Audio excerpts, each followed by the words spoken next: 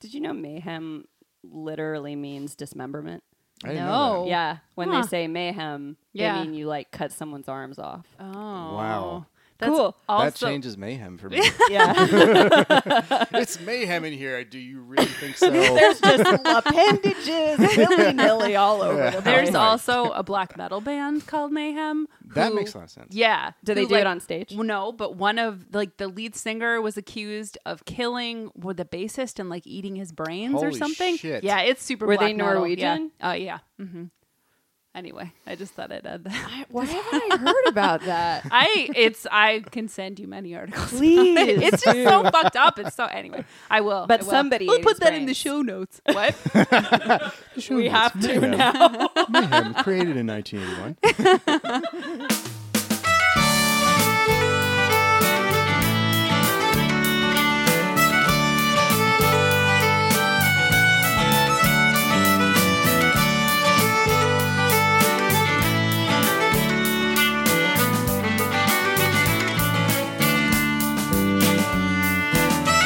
Welcome to the Hybrid Pub Scout podcast with me, Emily Einolander. And me, Corinne Kolaski. Hello. Hello! We are mapping the frontier between traditional and indie publishing.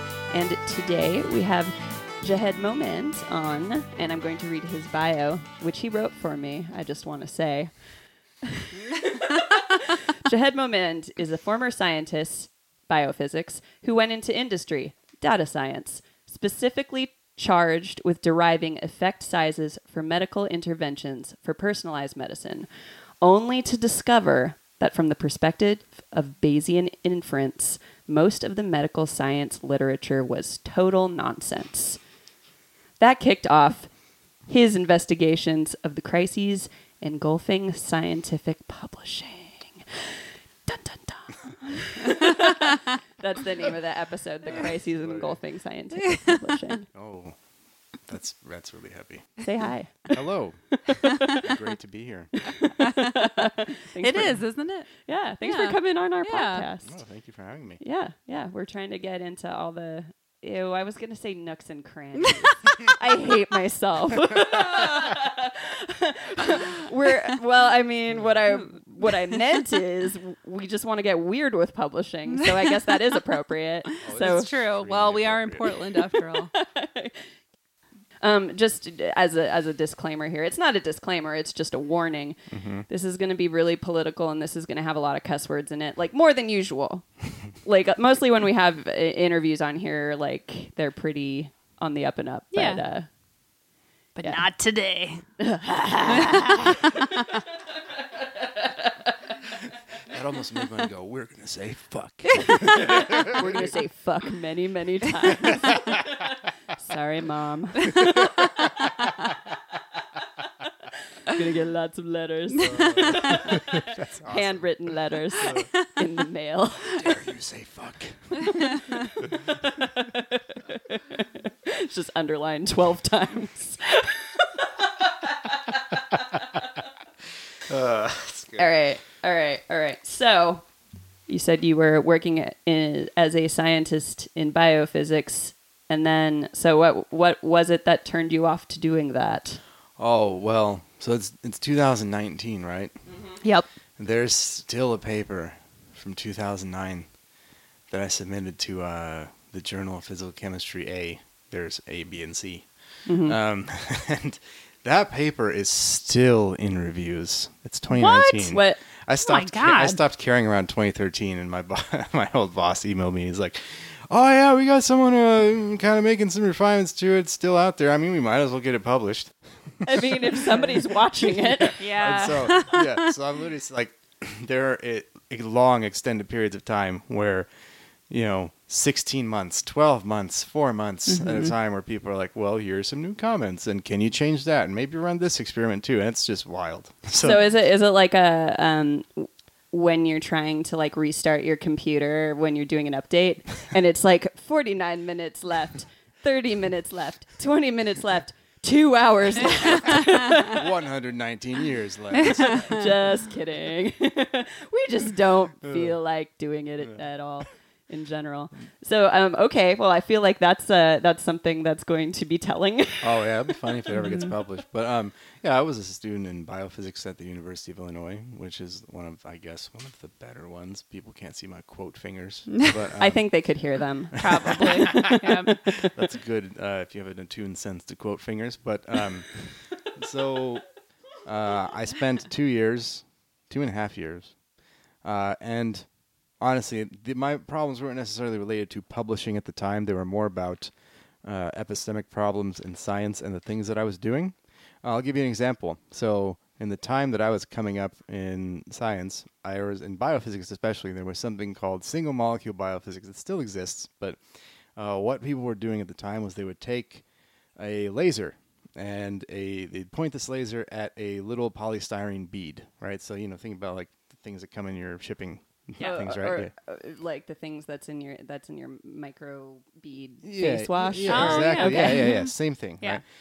And they'd flow these things into a chamber, like a little cell that has water in it, like a tiny, like 2 glass slides, right? And then they tried to attach a piece of DNA to these beads so that they could measure things like a molecule of protein walking on them, right? So like this is happening in our bodies So they're all like the time. stretching it out like a tightrope Exactly. and then putting a. Bingo. Okay. Yeah. And they're using a laser's optical force to keep the beads steady and also move them away from each other.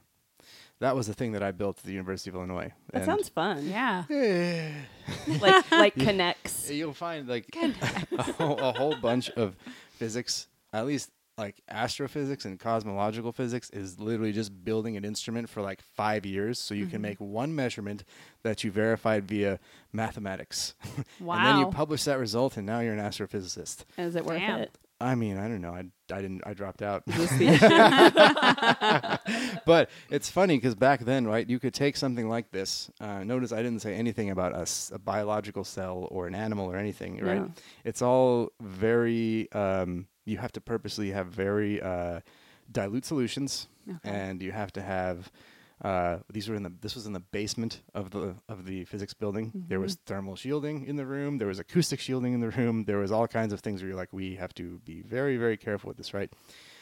Now, the thing is, though, is at the end of the day, what this protein is doing on a single thing of DNA in a very dilute solution, you'd probably want to be like, well, what relevance does this have for a cell, right? Yeah. And so that's kind of where I started, even Yeah. though I had voluntarily joined this group. Because I was like, hey, guys, we're going to talk about that, right? I was like, well, how does this ladder up to actual real-life biology? And it seems like no one was really interested in that question. They're like, we're just trying to build this fucking thing Of right course. now. Which is, which is fine. Like, that's all fine. You can't necessarily walk in and demand that, and especially as a graduate student, which, maybe you may have some experience with. Yeah. But, I ended up having like big epistemic issues with what I was doing, and I dropped out with a master's, but I did have that one paper that's kind of going out there that was a novel sort of approach to looking at an archaeal bacterial DNA. So, the ones that are down in the bottom of the sea. Oh, cool. the Yeah. vents.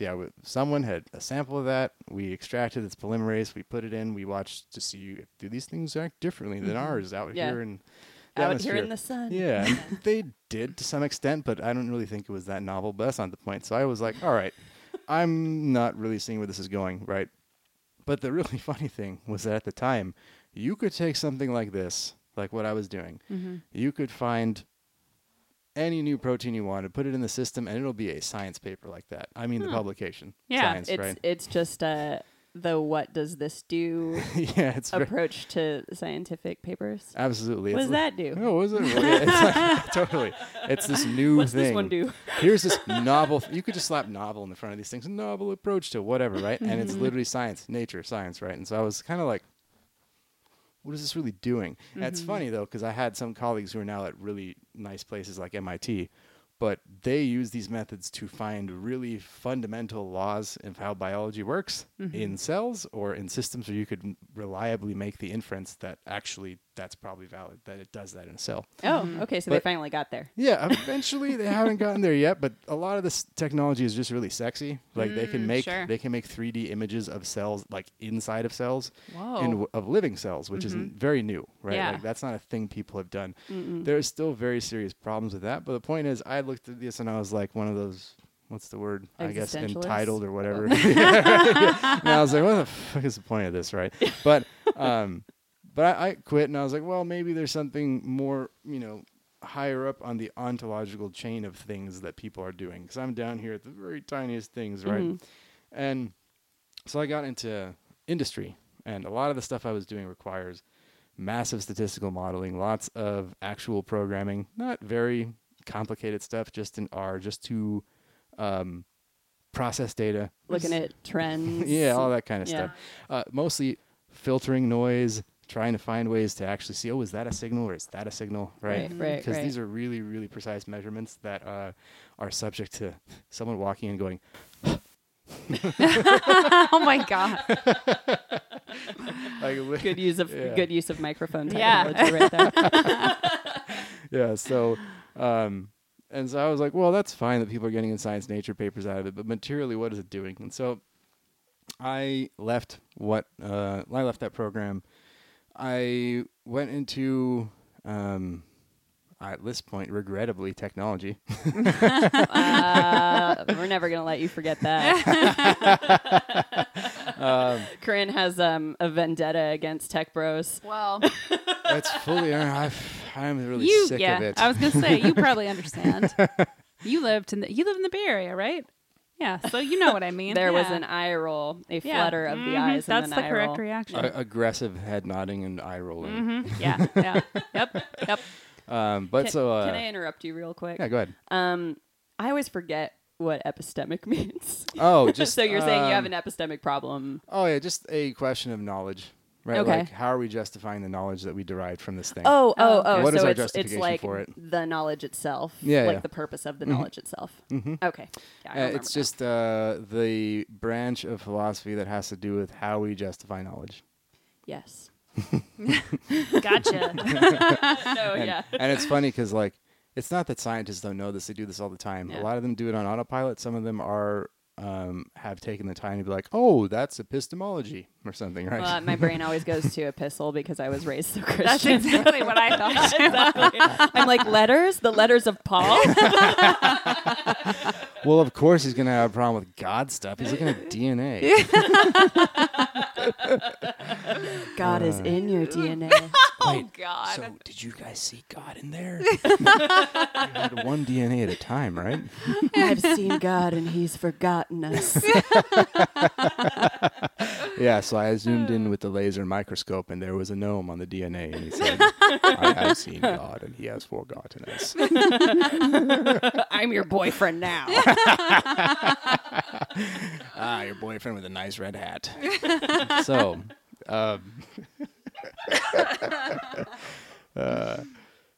data science. Yes. Right. So people were like, hey, this is about 2011, 2012.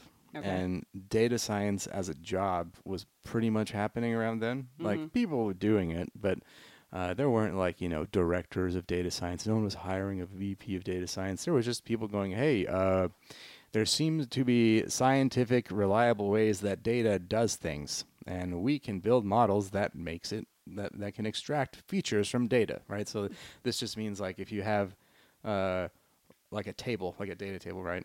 And there's rows and columns, and it really doesn't matter even what's in them. But if you have, like, the rows represent one form of thing, maybe it's like the X, like the height of something. Yeah, maybe it's like the height of all the buildings in America. And Y is something like, the concentration of people per square foot or something, right? Sure. And so people will go, hey. I mean, And people are like, is there an association between, like, building size and number of people? seems like a no-brainer. Yeah, right. And a data science come back like, well, I can build a model that will extract the trend feature from this data, and it will tell okay. you. And then other fancy things can happen too. But so I got into personalized medicine, which I use heavy quote fingers on because I do not think it exists. Oh, okay. Which, I mean, we can talk. But am I not Yeah. special? Don't I deserve my own personalized medicine? Yes, you do. Just like all the other specials Thank now. you. Yes, that are in my standard of care table here. Yes, you get this much. No one else does. Just you. Therefore personalized. But what this company was doing, though, it was formed by a lot of crazy rationalists who were good at Bayesian inference. Bayesian inference is pretty useful. It has its drawbacks, but here's the idea, right? This Reverend Thomas Bayes, 4 centuries ago, I think it was, just kind of put in a mathematical representation the idea that basically how will you update your belief on something given a set of evidence and the likelihood of that evidence beforehand, before you actually took a measurement of some kind or a change in your belief state. Okay. So people said, there's a lot of medical literature out there, hundreds of millions of articles published a year all over the world, India, all these other places, Asia, Europe, all these massive, massive, massive amounts of data. How do we know any of this shit is true? Right. Yeah. And what does true mean? Yeah. I actually, when I wrote this, when I wrote the doc at first, I don't know if you looked at it. I don't think I did. But my last question, because I was doing it at like midnight last night, was just in all caps, what is truth, Jahed? Oh, if we really veer off topic, we'll talk about that. Well, I guess I was more on the money than I thought. Yeah. Absolutely. So like the I know that you were like already explaining this, but I'm just making sure that I'm following that the idea of having your mind changed is important to this concept. Absolutely. Having your mind changed by the data. Yeah. There's a lot of medical literature out there. How do we know it's true? The standard for truth for most of these people is something called the p-value. And you might see it if you ever look at PubMed or Google Scholar. So that's the bell curve thing, right? Yeah. To some extent, exactly. And so the point being that you'll see it published when they say this is a significant result. They'll say p-value less than 0.05, right? Yeah.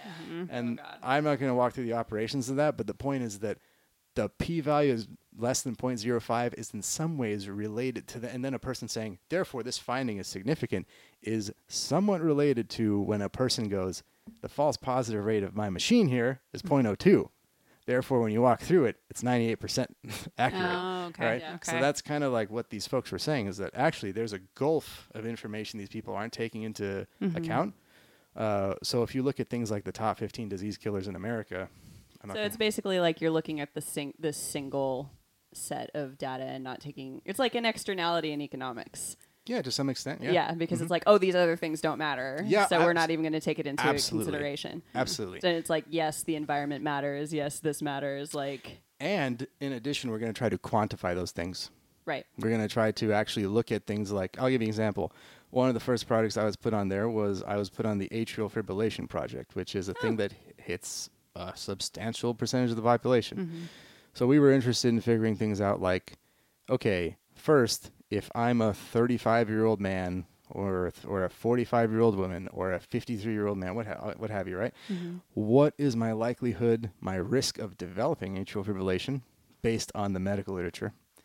And once I have it, what is the best way to mitigate its risks, and what are the risks, right? Because it's not just that your heart flutters a little bit in the atrial chamber, it's that becomes stroke risk, becomes cardiovascular disease risk, all that stuff. So the thing is that there is no good answer in the medical literature about this kind of question. There's a lot of different studies have been done, lots of controlled trials, lots of different populations, but no one has come out and said, okay, given all the stuff that we know in the various populations, and the prior likelihood of having it, what is the best thing to do? Right. That's why this company came into existence. And so I was like, oh, this looks pretty cool. I should just do this for a while. And so I walked in and did that for a while, and I was working with these guys. And what we discovered, at least what I discovered in a really deep investigation of atrial fibrillation specifically, is that almost most of the things which you were talking about, the environment, most of the recommendations ended up being pretty mundane. We even integrated things like genetics. So we looked at all the top single nucleotide polymorphisms, SNPs. As you do. For various things. And we said, okay, great. Which one of these actually has some sort of risk tied to atrial fibrillation and cardiovascular disease? They do these with these things called genome-wide association studies, which are garbage for the most part, as I figured out. But anyway, I'm not saying they all are, so if you're listening to this and you're mad, sorry. but you can tweet at him. yeah, we'll leave my handle here. You can get mad at me. I enjoy mad people. Ad against Utopia. There you go. So But yeah, that's what I was doing. And so I made a pretty hard claim here in my bio, which I don't want you to defend. I'll defend that. I wrote this in a screed at I don't know, sometime. I don't remember what I was doing. The stupid chickens are ruining my brain. But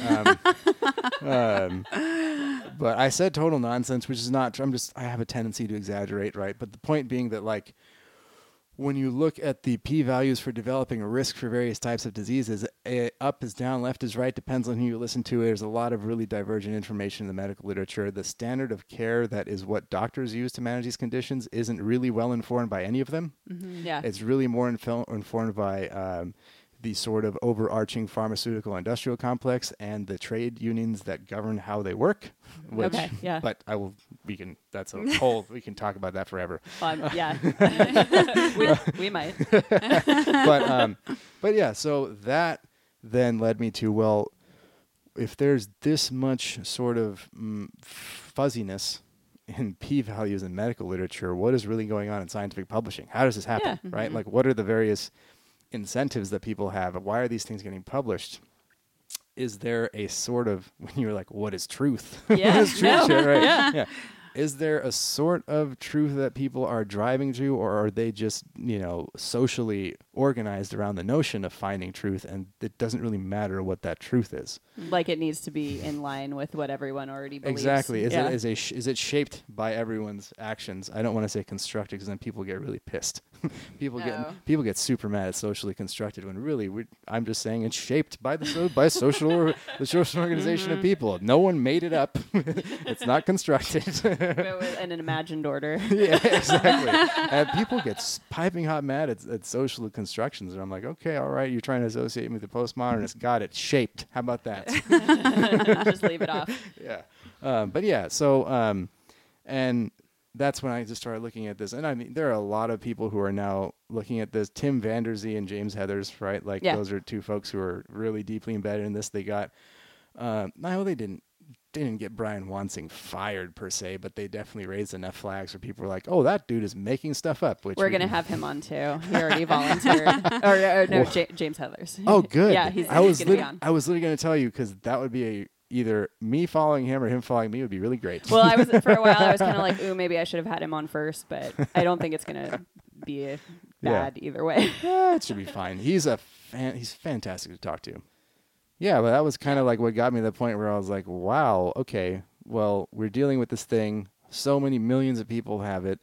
And honestly, at the end of the day, a lot of the recommendations for it, even after you pass them through the various sort of algorithms we had developed, they ended up being quite, the contributions from things like genetics were very, very, very small.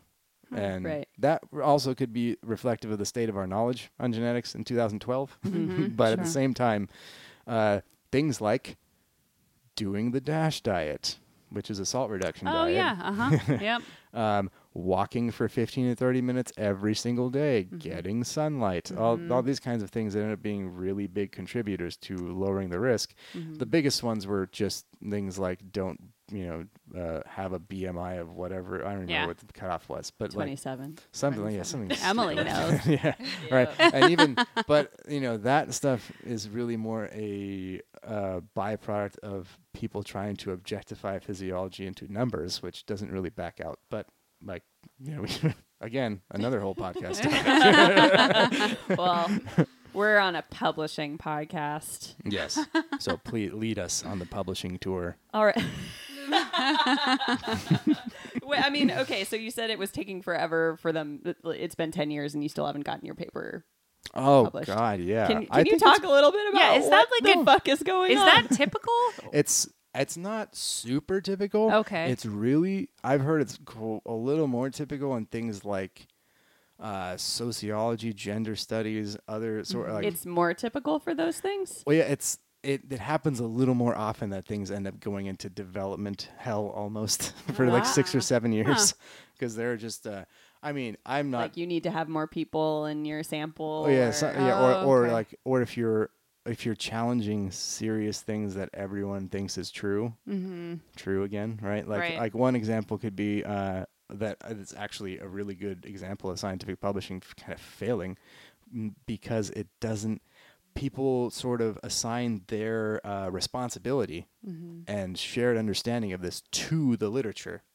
But it's not really, it doesn't live there. It lives in the communities who are publishing. Right. Oh, Yeah. right. So Okay. a really good example of this is adult neurogenesis. This is when I was 10 or 9 or something, I heard even in school, did you know that adult brains don't have any new neurons? So when you're 14, Yes. you never get a new one again. Oh, I heard Whoa. fifth grade. yeah, something like yeah, that. Exactly. It's like once you're in fifth grade, that's the way you are forever. You're done forever. Yeah. Your brain's Oh, whoa. fucked. Yeah, sorry. Sorry for you, you idiot. But anyway, it turns Too out late for you. the saga of that one finding is fascinating. There was an assistant professor about 40 years ago, I forget the guy's name, who published a result saying using just radiation tagging of DNA to show that something that was ingested by an animal ends up being incorporated in the brain. And people were like, that's crazy. Also, you didn't prove that it's the important part of the neuron, so we don't believe you. Okay. Right? And this person lost their funding. Whoa. They left science and they wrote a memoir like 35 years later going like, essentially, I was right. But I was right, but I lost my career. I literally was like part of the title. I can Oh, find wow. it for you. Yeah, Please do. Huh. yeah. Yeah. I'll maybe put it in the show notes. But Yeah, let's do Let's it. put Yeah. it in the Right underneath the black metal band. right. And so when you look at the way that scientists talk about what they do, and they say like, well, if you have enough evidence and you publish it and all your peers see it, it'll be fine. But that's not true, right? There isn't some sort of strict governance structure around how truth works, right? It turns out that actually one of the big luminaries in the field, I also forget his name. Sorry, fucking chickens. But I'll find his name. I'll say his Which name was one? Pascal something. He's a neuroscientist. He in this first result was like, that's bullshit. Oh. No way, not happening, right? And it was very. He did it in the worst way possible. I don't know his last name. I can remember what he said. At a conference, he said to the person who was sharing this, he goes, I don't know what neurons do out over there in Texas, but over here in Connecticut, Yale, Yep. they don't do that. Wow. I'm not even making that up. That's actually a quote. Yeah. I'll find it. It's That's incredible. Yeah. But yeah, so like that. Now, what happened with that is that 20 to 25 years later, after that initial controversy, Pascal guy still has a career, by the way. Another group, 2 people, published and were like, we use new methods and we got the same thing. And again, the people were like, that's no way that's true. And then what happened was people went, you only did it in rats or you did it in nematodes. And they just kept on saying, nope, nope, nope, nope. And then we haven't seen it in primates. Oh shit! Someone published it in primate. Right? Oh, and then people said, "Well, you haven't shown it in an adult human in the part of the brain that matters, the cortex." And so, literally, like this kind of thing continued, Yeah. right? And so, the real problem with publishing is that people. This is the primary way that these people advance in their careers. It's Yeah. the primary way that they derive status in order to advance in their careers, and then also to do things like consult and get.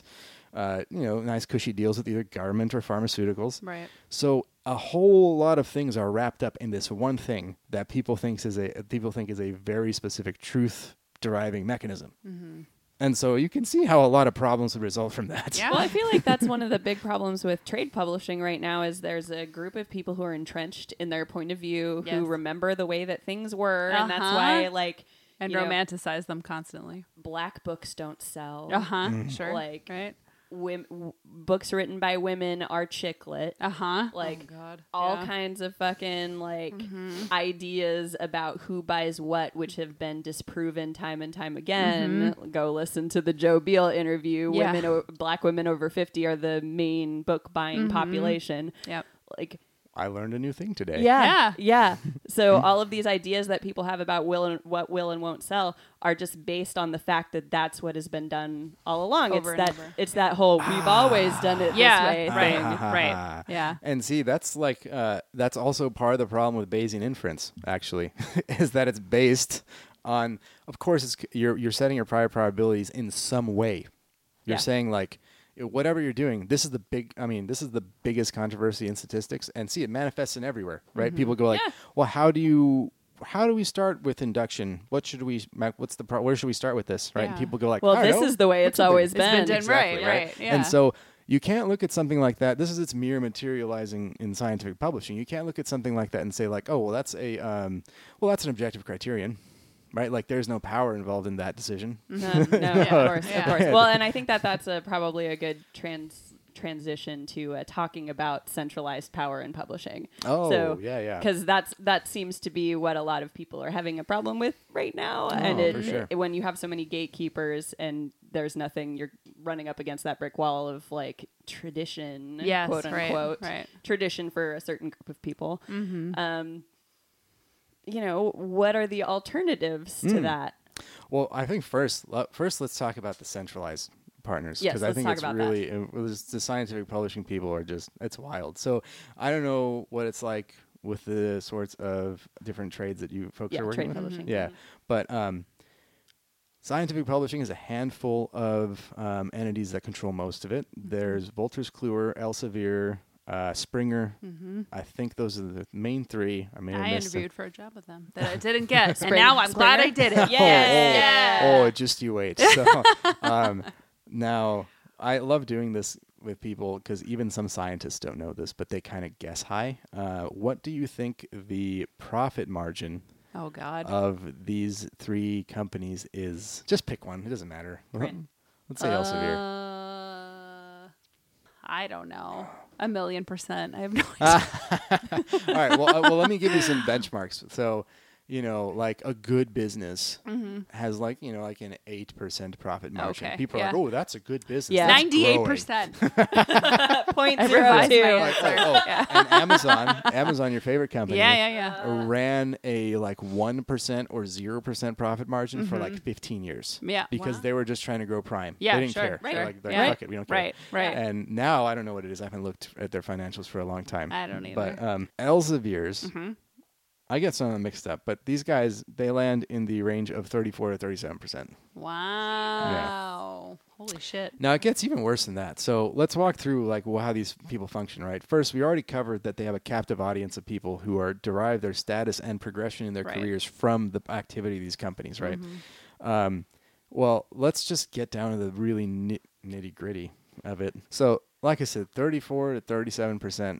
Right. And we'll get into why that can be so high. It's pretty amazing. But the first thing is, let's just break down what's actually happening in scientific publishing, right? So when you are a graduate student or a postdoc, you are, I can really get into some hyperbole here and people might get pissed, but whatever. Essentially you are sort of an indentured servant in some ways. Yeah. Because you don't have much say over, you don't have much autonomy over your work.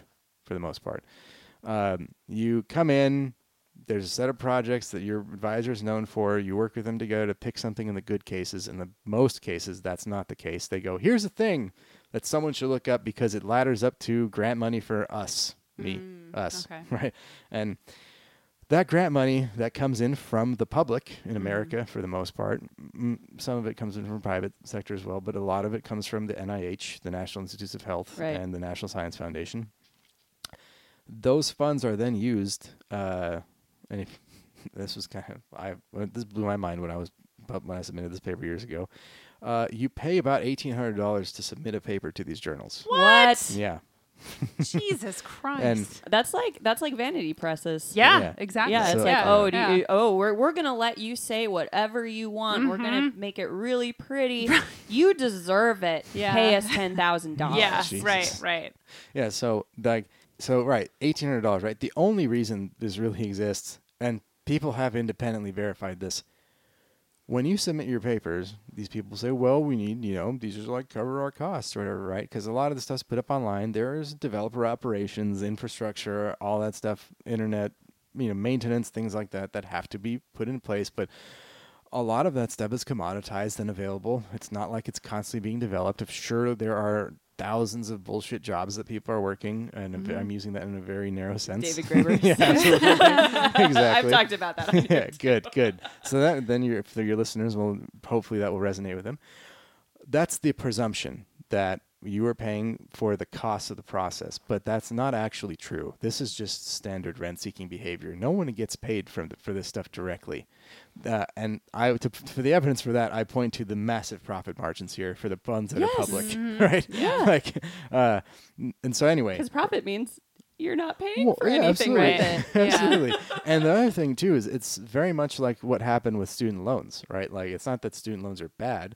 It's that people said, oh, the government's going to guarantee them. We can probably just jack up our costs by an equivalent amount and no one will give a shit, right? Let me get some of that. Yeah, of course. And so same thing here. Oh, you have a spate of, a whole bunch of funds that you're getting from your grants and they're millions of dollars and you literally don't care because it's not your money. Yeah. For the most part, like these people are not financial managers. I don't really understand why a lot of academics become professors anymore, but that's a different thing. Like where it basically No, it's the same thing. That's what we're talking about right now. It's like it's that whole like idea that you can advance in power to become the person who is the broker of knowledge. Yep. And then it's all an illusion because everybody's just kind of working in the same direction based off of everything that happened before.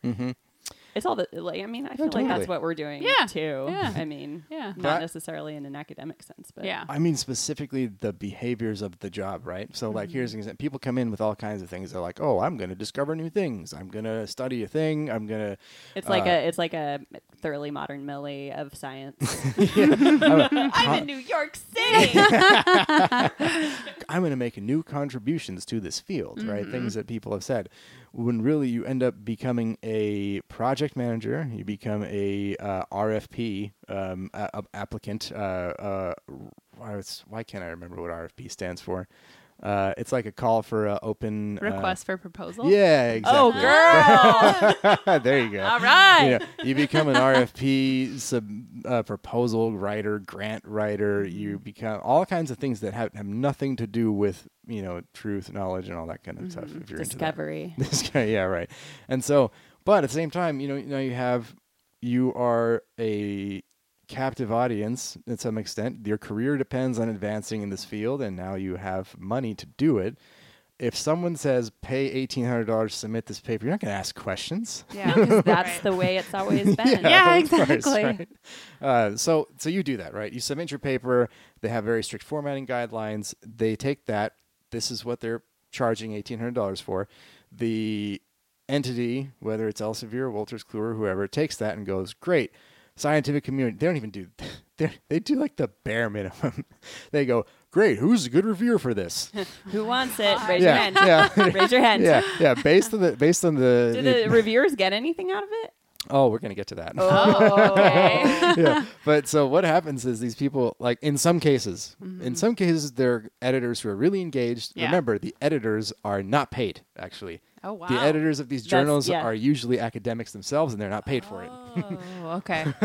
So, Right. but they're like interested in the status of being the editor for Cell Sure. or whatever, right? Academic publishing is very prestigious.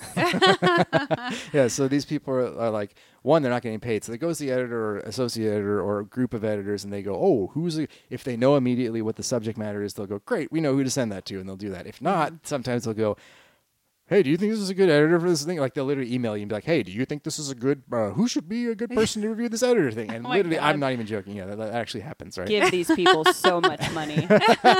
Give them all the money. Yeah, so they find, through that process, they'll find reviewers. It's usually 2 to 3, sometimes more, and there are strict guidelines for. In some cases, there are strict guidelines for what they're looking for. Mm-hmm. So they'll, some people have put together heuristics and rubrics for this stuff. Others haven't, and it's like, thumbs up, thumbs down. Looks fine to me. Yeah, right. And so, but you look at things like the neurogenesis thing we were talking about before, right? Mm-hmm. And those things got published, but just I don't know the backstory on the reviews. Like, no how one did it does. get there? Yeah. Yeah, that stuff is Okay, behind. so that's completely not transparent. Only at all. sometimes they'll review they'll show the comments. We'll talk about this too, but there are some things like archive and bioarchive where they actually just will circumvent the peer review process. They'll put it up on archive and people will just freely comment on it. And This all is the what comments I are want public. to know about. Okay, Yeah. continue. Yeah. So you're going back to reviewers. They don't Yes. get paid. So Right. Isn't now- it like a requirement that is there some kind of like, you have to review this thing going on? Like, Yeah. what, Well, yeah, what yeah. are the rules? Well, yeah, there are definitely rules, and it's super funny because just think about this, folks. Think about in a situation where this is your job and someone goes, do this thing for free, and also there's a deadline. Oh, it's all the graduate students. It's the graduate Exactly. students. Oh, Yeah, that makes sense. yeah, Wah, the wah. reviewers are rarely Yeah. going to be like the actual PIs, the principal investigators. Oh, It's okay. going to be their grad students and postdocs, Mm-hmm. right? Occasionally them. And so you pass it, so you have this entire ecosystem of unpaid labor Mm-hmm. that's really keeping this going, right? Now, it's interesting because I was talking to Heathers about this, James Heathers, Yeah. and I had a suspicion about this anyway, but I asked him and he sort of confirmed it. It's hard to confirm this suspicion, but the idea was that Especially when you're a scientist and you want to be like precise about what you're saying. oh, absolutely. Yeah. And so I was like, well, James, I'm starting to think that this sector of publishing has very specific like problems and baggage with getting paid for what they do anyway. Like they actually absolutely think that it like tarnishes their reputation or what they do.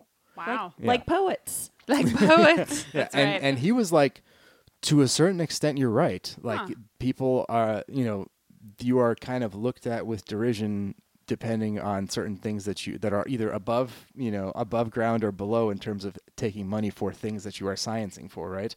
And so I think that should someone ever kind of make an ecosystem where there is publishing and people get paid on the bottom up, there might be substantial psychological baggage for some of these people to go, wait, this is weird. I thought I have to be an unbiased reviewer. Right. Well, that's like the Graeber thing, where like if you're doing something that gives you that you feel is valuable intellectually or emotionally, people expect you Yes. not to want money for it. Yes. Because you should be getting the emotional reward from it, and you Exactly should only right. get paid for things that are shitty.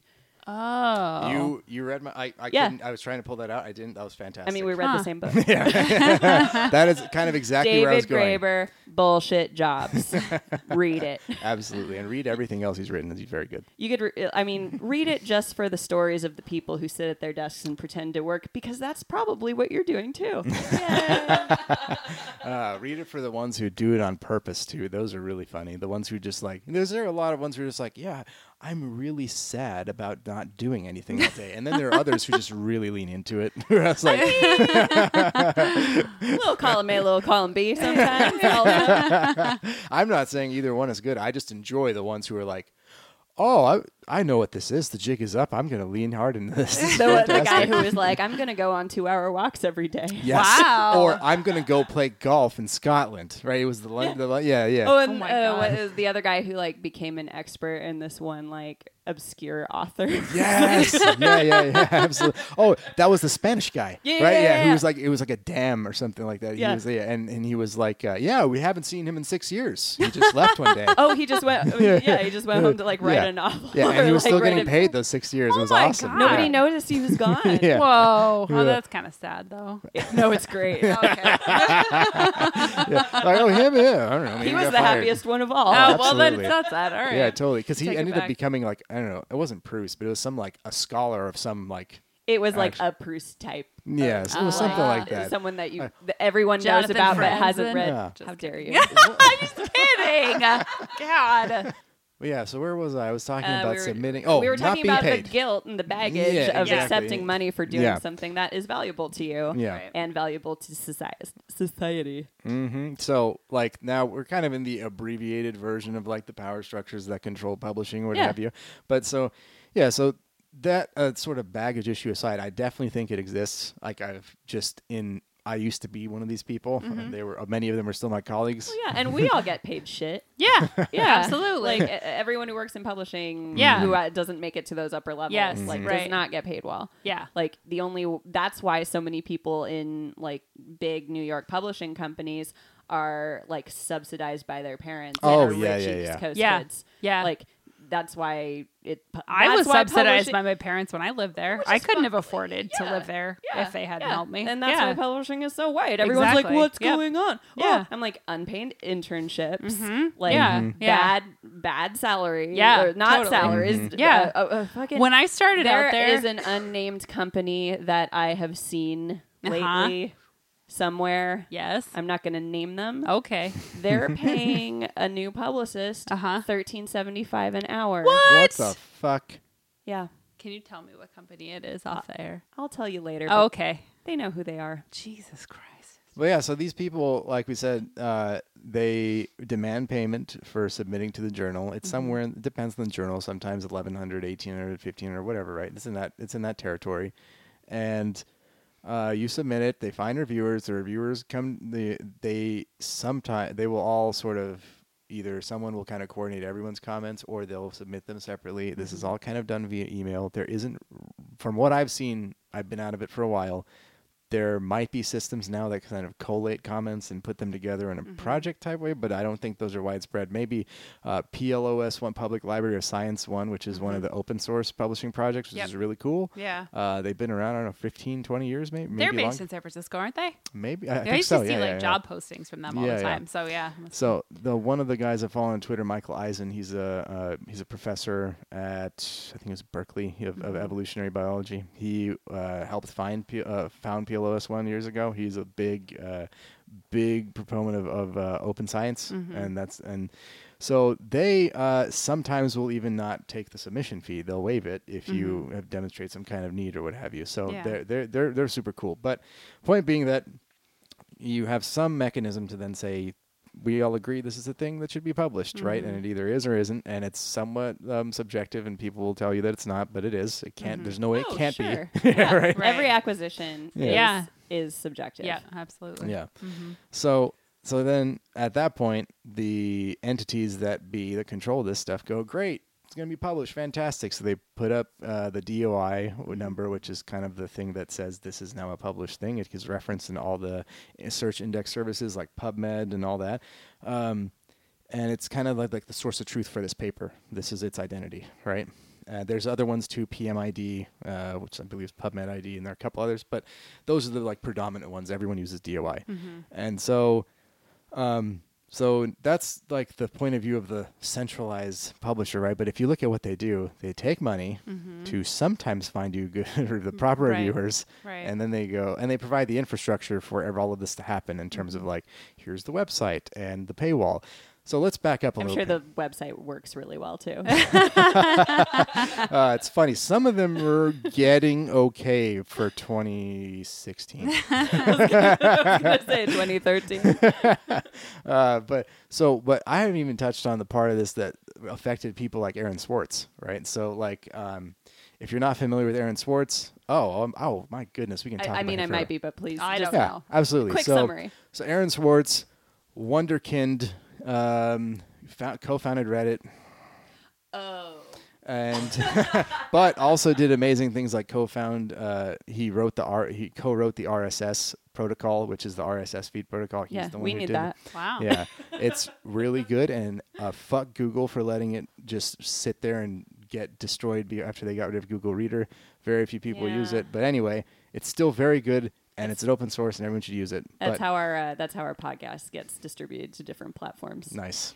There you go. All right. Yeah, so R.I.P. Aaron Swartz. So what happened to Aaron Swartz is he looked at publishing in about 2010, 2011, and I posted one of his quotes up on Twitter the other day. Essentially, I don't remember the exact quote, but he said something to the point of the fact that we use public money for private entities to publish these things, and we charge the world's most downtrodden people astronomical sums to access them is like basically a crime against humanity. Like it's unacceptable. Yeah. Right. Yeah. And so he allegedly went and wrote a bunch of scripts that went after one of the biggest stores of human knowledge, JSTOR. I forget what JSTOR stands for. So Nobody knows. Yeah, but I mean, sure. and he took all this stuff out. He put it up on the internet. He used MIT's routing for this because I think he either was a student there or I don't remember the exact facts of that, but he used MIT's license to do that. So, the the people who are charged with reinforcing structural power came down with the biggest like shit that they could on him, right? And eventually got to the point where like, yeah, he's probably gonna go to jail, and he committed suicide or died by suicide. Died by suicide. Yeah. Jesus. Shit. Yeah, and I mean, he was just an amazing person. I'm not going to talk about it too much because I will get sad. Yeah. But yeah, so what he was doing is the next part of this that I want to talk about, which is the fact that after these people take $1,500 to publish this from Right. public coffers, this money comes from the NIH, from the National Science Foundation, NSF. They then put this up on their websites, and if you have an institutional license that costs tens of thousands of dollars a year, hundreds of thousands of dollars a year if you're going after multiple collections, sometimes millions, where you have multiple universities doing it, Yeah. then you first institutional licensing fees, right, for things that already came from public coffers. Secondly, if you're not in one of the institutions, then you'll be paying anywhere from $35 to sometimes $100 an article if you want to access these things. Oh my God. So it's just it's on the come and the give. It's just it's amazing. It's just the come like everywhere, right? So you look at that, and there's really it's holding back so much of what scientific publishing could be for the world, really. Yeah. Because Well, because it's supposed to be valuable for like these are supposed to be things we need. Yeah, right? absolutely. Like, put aside all my meandering about truth claims in science, and just if there are actually useful things there, and we all think there are because we still fund the stuff and people dedicate their lives to it. What we are doing is taking public money and then saying, also, the poorest people in the world who may not have access to this, fuck you. Right? Yeah. So, Well, it's all kind of that self-contained stuff, right? Because it's like, oh, well, this is just for the other people doing exactly the same thing. This isn't for other people who might apply it in different situations. It's like we're just writing papers to write more papers.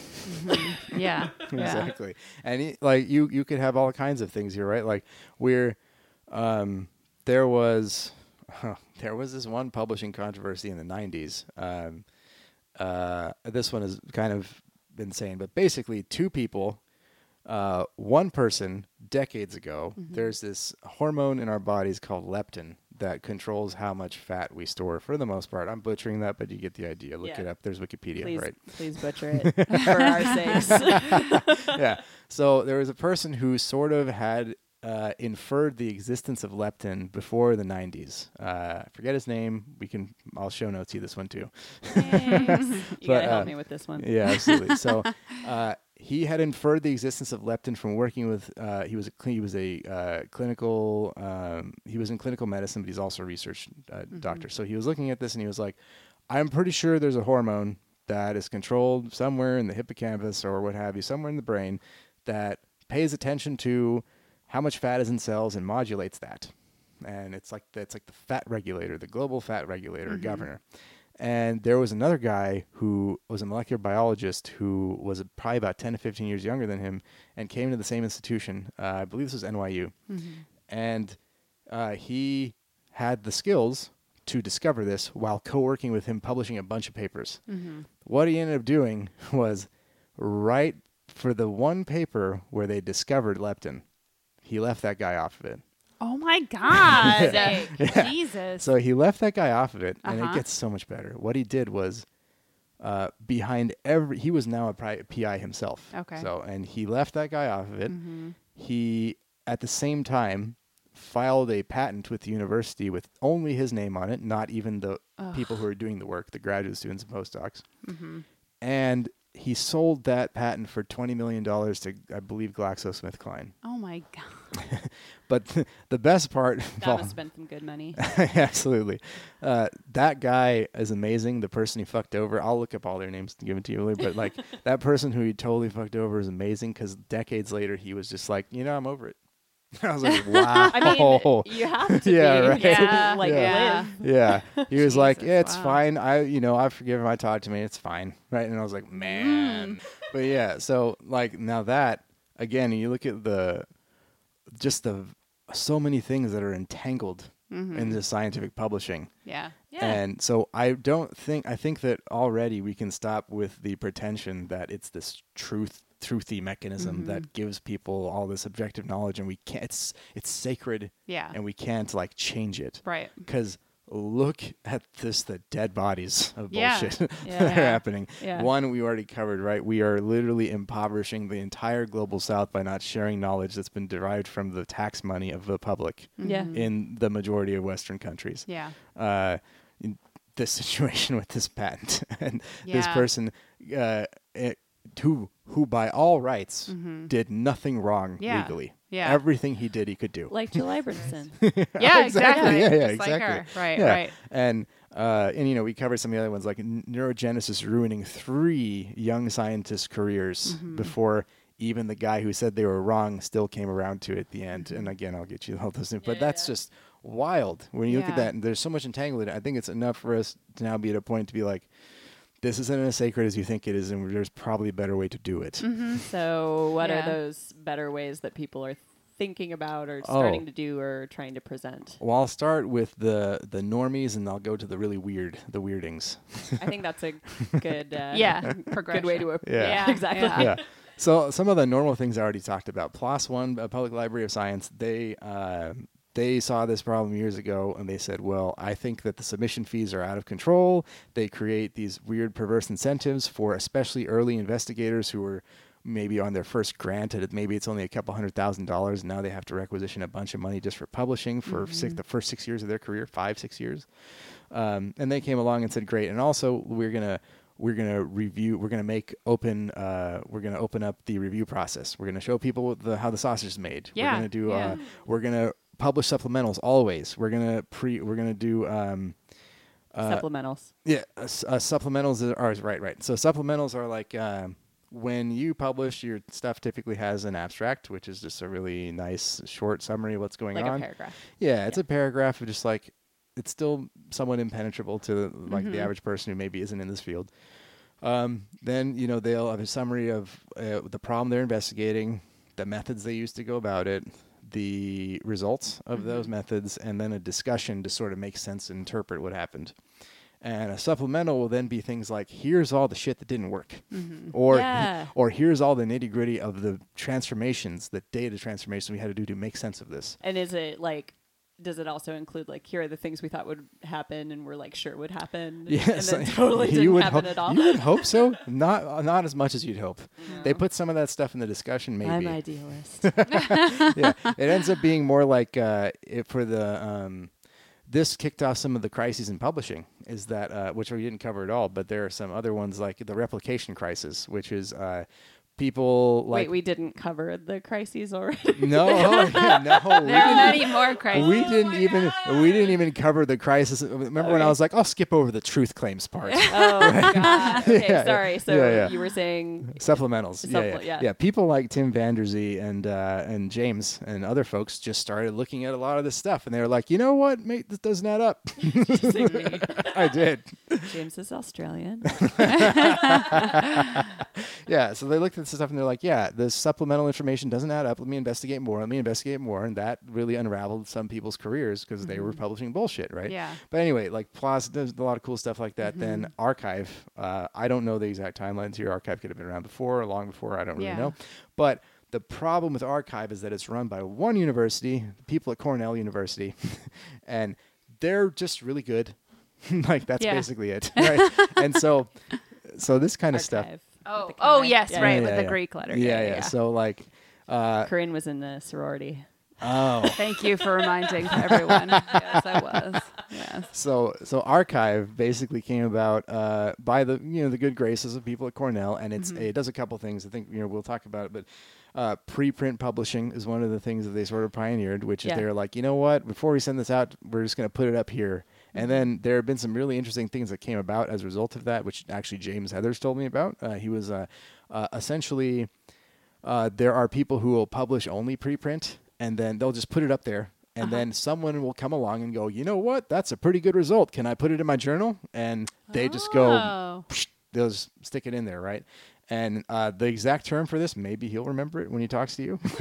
Yeah, there's a little new term for that. But essentially, you can put it up there for comments. You can put it up there for getting people mad, essentially.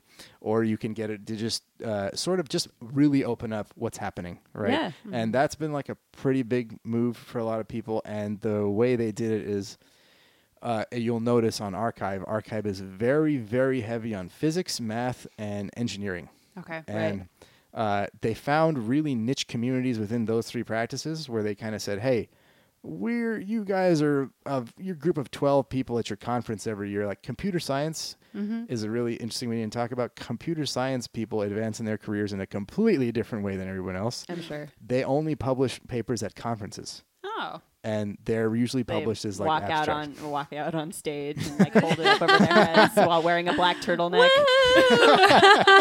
Yeah. So it's and that's like the primary way they do these things. So they went out there and said like, hey, you people who do shit weird, come to Archive. And so they're really like burgeoning communities of statistical physics, all that kind of stuff that all publish preprint to Archive. And it's a really Nassim Taleb publishes on Archive.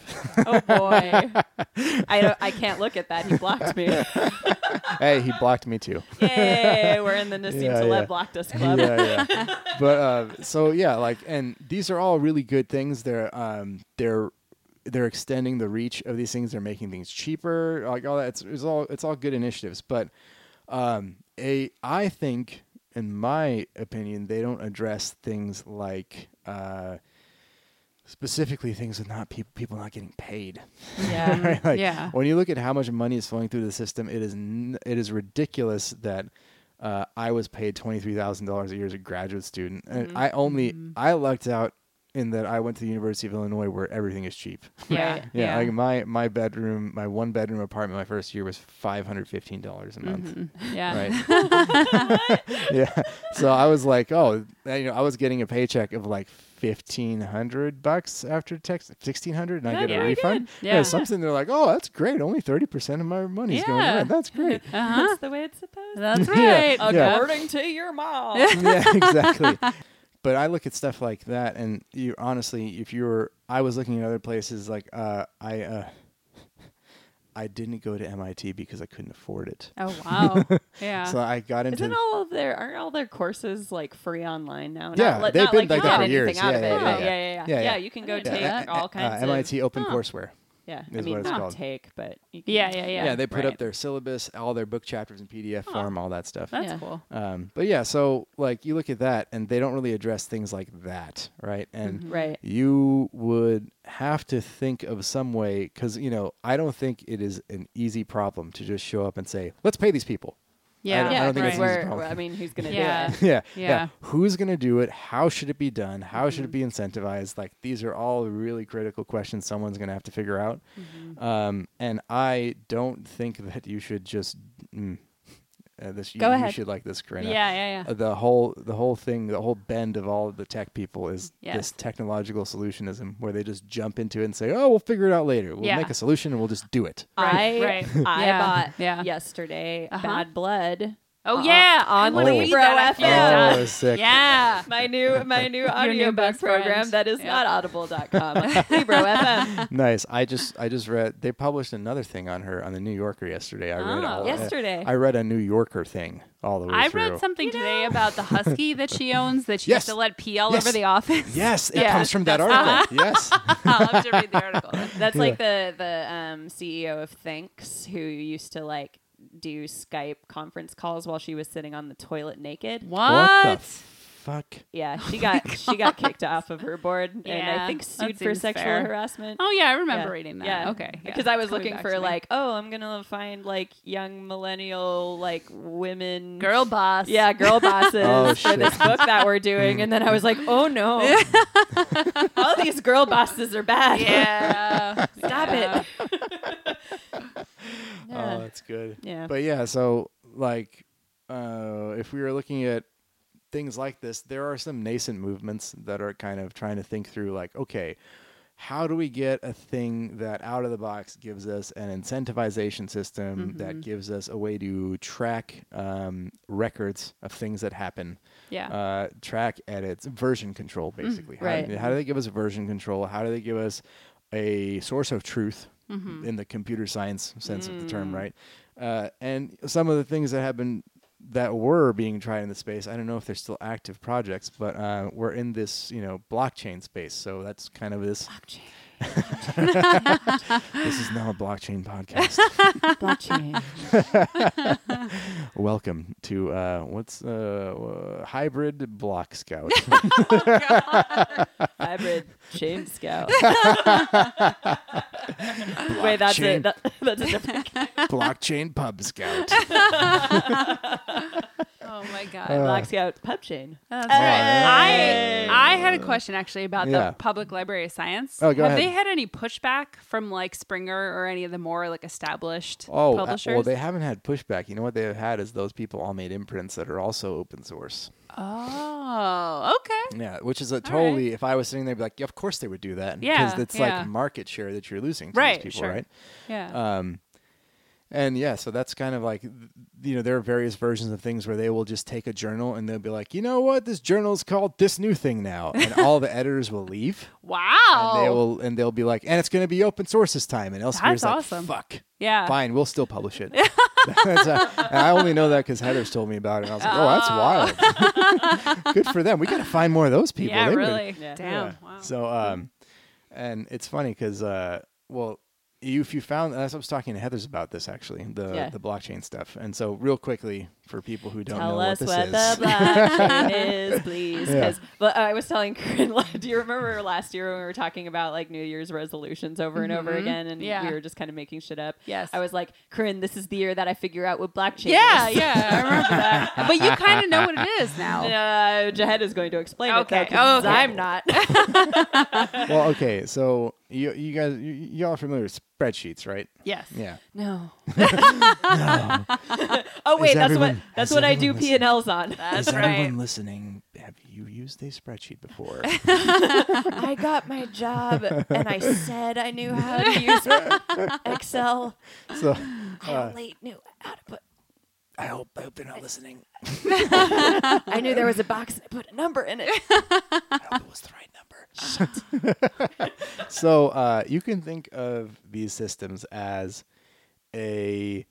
so let's say that there are like 10 computers, right? Mm-hmm. Like you have one, I have one, some 7 of our friends have one, right? And we are trying to keep track of, with a spreadsheet, who owes who money. Okay. Let's just use money, right? Okay. Okay. Yeah. That's what I understand. P&L here. And More on the P side. Oh god. Hi-oh. Well, so we all say, yeah, we're going to use a spreadsheet. And so people are like, well, okay, there's like one centralized source of truth for this. It's our spreadsheet, right? That's fine. But what if someone goes in there and changes it or whatever, right? And we all just have to go along with the change. Oh, right? Well, so blockchain, what I'm describing is something they're calling a distributed ledger. So Yes. there is It's distributed to people? well, as in its makeup is distributed to all people who are subscribed to it. And in Okay. order to make changes to the ledger, you have to submit a amount of work, essentially. So let's say that let's say with the same 10 people thing, right? Someone said Emily gave Corinne $10. Yep. Right. And in I order did that last You week. did that last week. It's true. Yeah, she did. She did. yeah. We were paying And- for an Facebook ad. Oh yeah. So you've given her $10 and everyone goes, okay, great. Let's go update. Like we're moving away from the shared spreadsheet. All of us have our own. Okay. And we go, and you go, I gave Corinne $10 and all of us go, okay, great. Let's make sure we update our ledgers. Right now. And nothing stops you from just going like, I gave her $10. I gave her $10. I gave her the same $10. Double Oh. charging, right? Is what that You listen to that. right? So we all say, hey, prove it, right? Uh-huh. And in cryptocurrency, which is a type of blockchain implementation, they call this a proof of work, which means that you have to crack a very difficult to solve math problem. And when you have the solution to it, we all verify your solution and go, she did the work to actually give her the money for $10, right?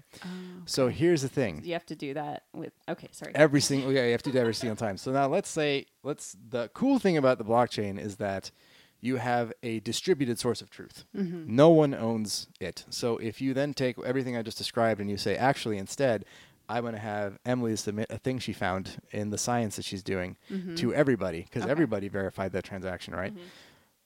We can scope this down a bit because there are reviewers. We don't send it to the entire universe, right? Right. But since everyone, let's run with this blockchain thing, right? If we have a set of 10 scientists who are all involved in this blockchain project that governs maybe one thing that they all do, let's say it's a computer science journal, and people go, great, what's you'll have your identity, right? So one thing we didn't talk about is these things, the way you verify transactions is there's something called a public key. So people go, how do I know Emily is Emily? Oh, she has a public key and I verified it. Great. It hasn't changed, same person. Okay. So now you've kind of got a long way with trust, Yeah. right? You've established who's who. You're in real deep together. Exactly. Yeah. And if someone submits something and you wanted to look at it and who it came from, it's all there. And you also can, on the same thing, the same little chain of events, you can look at it and go, what did that person do at this point? What are all the things they've ever done, right? Yeah. But yeah, so in this, if you're looking at something like what could a blockchain project do for this? Well, let's say that if you're going to run this system, all blockchain projects today cost money to run because they're running on everyone's computer, actually. So you know how, maybe you don't know about this, but this is a very similar thing. When I was in graduate school years ago, they had people who were solving protein crystal structures. So like when they were like, hey, I'm going to shoot x-rays at this thing and I'm going to figure out what it looks like, all the proteins in our bodies, right? Yeah. It takes a ridiculous amount of computing power to figure out what that looks like after the x-rays diffract from it. So they made this cool little program called PDB, I think it was, which is still around, where like torrents, you could actually make your computing power available to this institution for decoding this protein data bank thing. Okay. Yeah, Okay. right? Yeah. Okay, So yeah. like that's a pretty cool thing, right? Now, take something like that and instead say, who are all these people that are actually trying to publish stuff, right? Yeah. And we'll kind of walk it back. Well, you have everyone's identity. It costs money to do stuff. It already costs money if you're going to publish something, right? And if we're going to keep the cost the same, let's say the people are cost invariant, right? They're already paying $1,500 out of public funds. Who cares? Yeah. Or my grant money, I don't care. There's a very there's a very easy way to take that money and then say, okay, someone made the submission. Let me tell everyone who's on this that a new submission has been made, a new event of some kind. Right. Someone has said, I want to put a new transaction on this thing. Yeah. Right?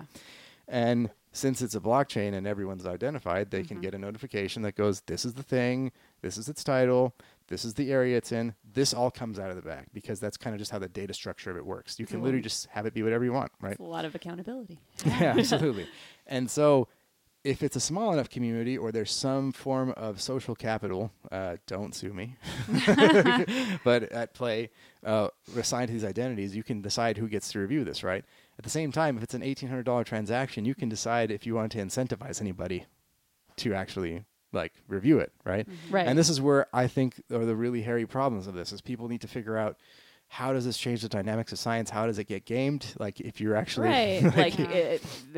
Who decides they care enough Yeah. to be paid for something that Absolutely. you're doing? Yeah. And of course, it opens up new dynamics for someone saying, well, "Can I submit something for $3,600 if I want it to be so much faster?" Like all that kind of stuff, right? And the cool thing about these communities is that no one person can make that decision. Right. They come with governance mechanisms out of the box. So what that means is basically someone can literally just submit something to the entire network that says, you know what, we should publish when 51% of the network says we should. Or someone else can say, you know what, we shouldn't. We should wait for these 4 people who are on the chain to say yes or Okay. no. Yeah. It's really up to them. They can decide how the structure of the governance should work. So there's kind of an organic power structure that emerges in every different system. And I think it's Interesting. really up to the people to make sure it doesn't become a centralized hierarchical thing. But yeah, so you look at that and this stuff is only as good as the social organizations that it can reflect, right? So James actually had a really good idea where he was like, the people who do this stuff already, the way that some of the computer science, I forget the term he used, like secondary journals or like skins or something like that you're talking about, the ones where they just go, you know what, we're going to leave the one we're on right now that's under Elsevier, we're going to do another one over here. Yeah. Oh, The same right, 12 right, right. people. And Elsevier's like, fuck, we don't have anyone to do that thing anymore. Fine, we'll acknowledge this, and they'll do whatever they want in their new thing, right? Okay. Yeah. You got to find a community of people like that who are willing to try new things like that. And in my humble opinion, they're going to have to want to give up a lot of the status related and sort of like hierarchical arrangements they already have. You got to find a sector of this of academic publishing where people are ready to do that. Yeah. Because you're just going to rebuild the same shitty power structures Right. if you don't. That sounds hard. Yes, it does. I think we need to stop before. I think this is a good place to stop because it's going to leave it open for our imaginations. Oh, okay. Please share in the Facebook comments how you think this might succeed. Oh, well, I'll have to actually read if a Facebook comment now. Oh, no. Do it on Twitter. We'll do it on Twitter. Yeah. Jump in Excellent. with an AMA on our hybrid pub scout. Oh yes, I would totally do that, especially because the number one question people have about stuff like this is they go, well, so you think that we shouldn't have bosses and managers? How would you do anything? Right? Let's do a God. hashtag. What should our Yeah. hashtag be? Well, Hybrid pub chain. that could totally work. Let's do a hashtag hybrid pub chain. Next Nice. week we can have a Twitter party Oh, absolutely. about how decentralized publishing will work. Yeah, absolutely. I'm down. Well, All right. That said, what would you like to plug, Jed? oh right, plugs. I forgot about that Jed part. has this thing that he works on very diligently. I try to. I mean, you folks are involved in publishing. You know, but writing sucks. We also have a newsletter. Yes, we do. That's true. Please subscribe. Newsletters. Yeah. So I do have 2 newsletters. One is an essay series where I basically take a lot of the things I talked about and apply them to different parts of. I'll probably write when I'm publishing. Actually. I All should probably right. do that. Yeah. Yeah. If you need any bitchy quotes, We're your gals. Yeah, bitchy quotes and plugs. Absolutely, I yeah. would love to plug you on that. Thank you. It's nascent and growing. It's got about a couple hundred subscribers, but basically, I shit on something related to hierarchical management of information, people, all that kind of stuff. Once in a while, right now, the current subject is the medicalized depression.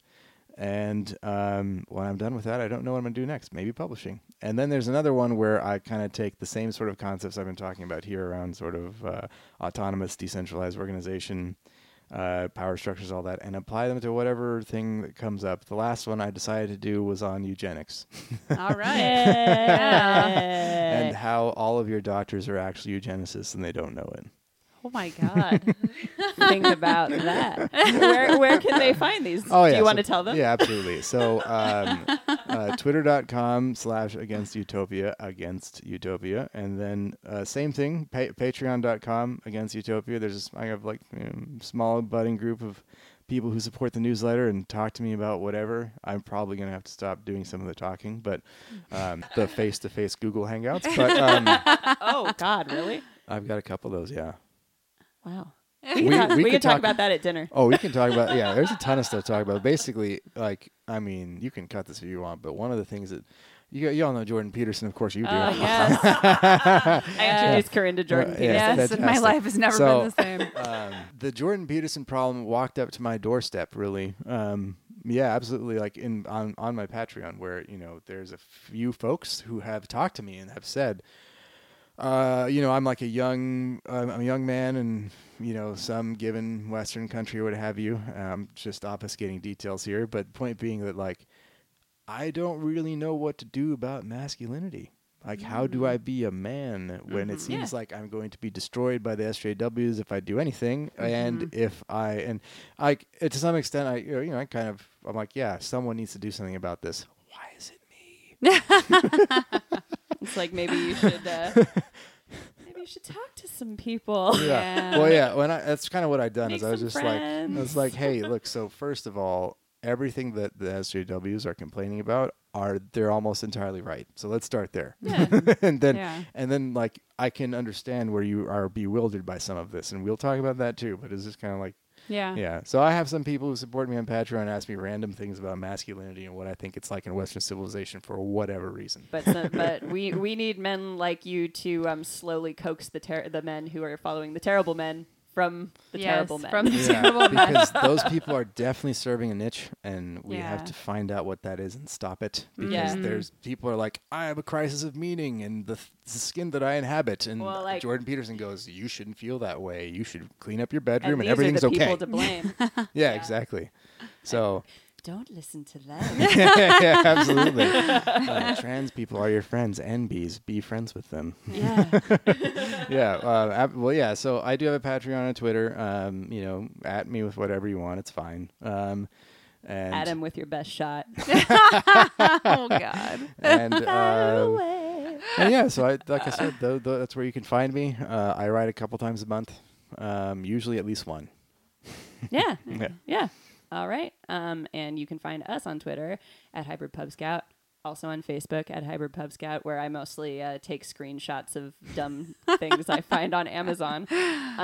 Please, subscribe to our newsletter, and then go to Apple and please rate and review us, Yes. because then more people see us. Yep. And also because we love hearing from you. Jahed was one of our first Thank you, 5-star Mhm. ratings. Very nice. Yeah, because I listened to JT's lovely voice. I mean, he's great at what he does. Yeah. I mean, there's a reason I married him. And it's because of his reading. That's right. You heard it first, Totally not folks. his pizza. Clean your bedroom and read books. I think that's a good. That's a great sign off. Actually, I think we should change our.